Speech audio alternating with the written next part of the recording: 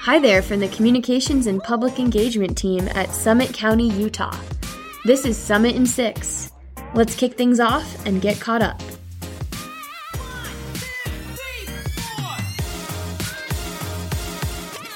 Hey everyone, welcome back to another week of news here on Summit in 6. We hope you're glad to get some snow this week, and now let's get into the news. In today's episode, we're going to cover some updates on the Dakota Pacific litigation, a preview of the state legislature's general session, the county's 2024 work plan, and a few community engagement opportunities for listeners to get involved in.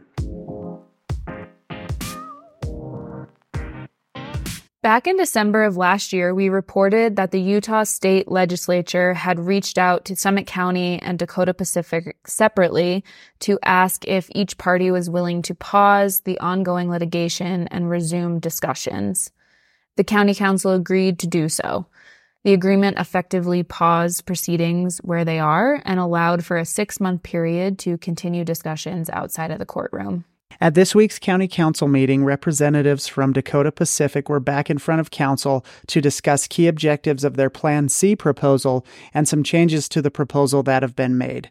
Some of the key objectives of Plan C include reducing full-time resident population, overall density, and traffic impact, maintaining a high percentage of affordable housing, increasing the ratio of very low to low-income units relative to higher AMI thresholds, increasing open space, community amenity opportunities, commercial/office uses, and housing opportunities for seniors. Some of the key changes Dakota Pacific highlighted included pulling about a third of residential units out and increasing the ratio of affordable and workforce housing from 31% to 33%. Reducing overall square footage density by 430,000 square feet, which is a reduction of about 25%. Removing full-service hotel to maximize unaffordable housing. Reducing tallest building heights by 10 feet and revising the plan to preserve view corridors. Increasing the privately owned residences from 12% to 25%. The addition of a 2-acre Central Park community amenity and retail opportunity, incorporating some deed-restricted senior housing, and adding about 75,000 square feet of commercial space to promote economic diversity. From here, the Council will have a series of public meetings to discuss publicly the issues they see as outstanding, including traffic, the HTRZ, residential densities, and more. Public meetings will begin next week. Please visit summitcounty.org for the most up-to-date list of meeting dates, times, and locations. Please note that these are work session items. Public comment will be taken at dedicated public hearings in the coming weeks.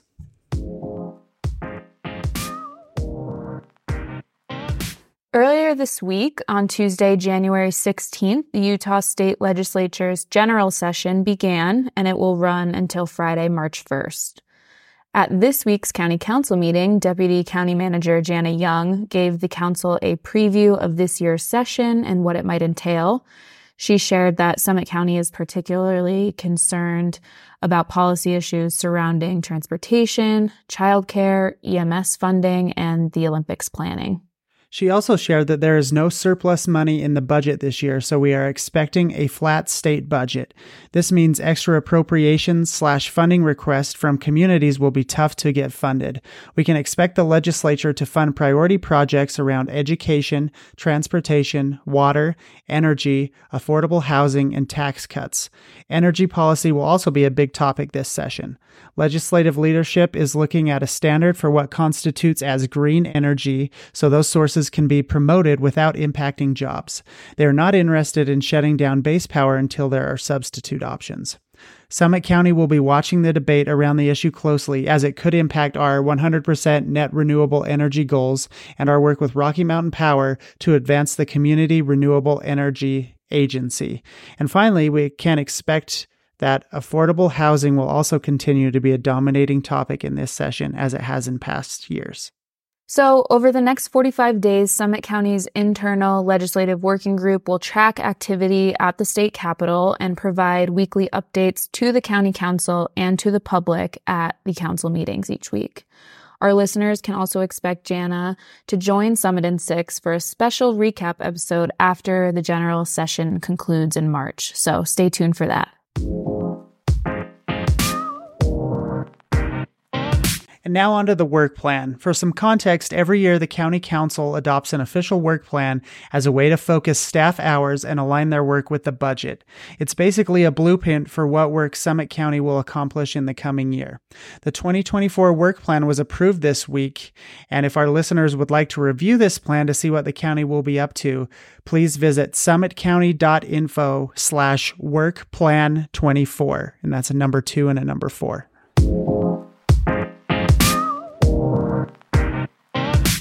In March 2023, Summit County entered into an option agreement with the Ure family to acquire their farm in the Camas Valley that is approximately 834 acres. To fund the purchase, Summit County will combine 2021 GO bond or open space funds with funds from Summit Land Conservancy, limited development opportunities, state and federal grants, and other open space partners. A community open house is going to be held this coming Monday, January 22nd, from 6 to 8 p.m. at the Camas Services Building, located at 110 North Main Street in Camas. Please attend to learn more and contribute ideas and feedback on possible uses for this property. Childcare and a light dinner will be provided, and all are welcome to attend.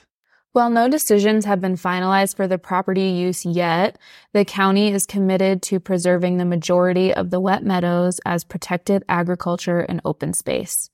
The remainder of the property is being considered for historic preservation, education space, community gathering venues, recreation opportunities, continued agriculture, ranching production, and community housing or local family businesses. So mark your calendars again for January 22nd, this coming Monday, from 6 p.m. to 8 p.m. at the Camas Services Building. We hope to see you there. Every 2 years, the Summit County Health Department asks the community to complete a mental health assessment. The results of this assessment help guide efforts to improve the health care of our residents and services provided. Have your voice and needs heard by filling out the survey today at summitcountyhealth.org/survey.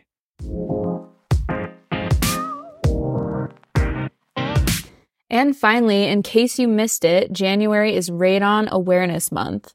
Radon is a naturally occurring radioactive gas that is produced from the breakdown of uranium in the soil.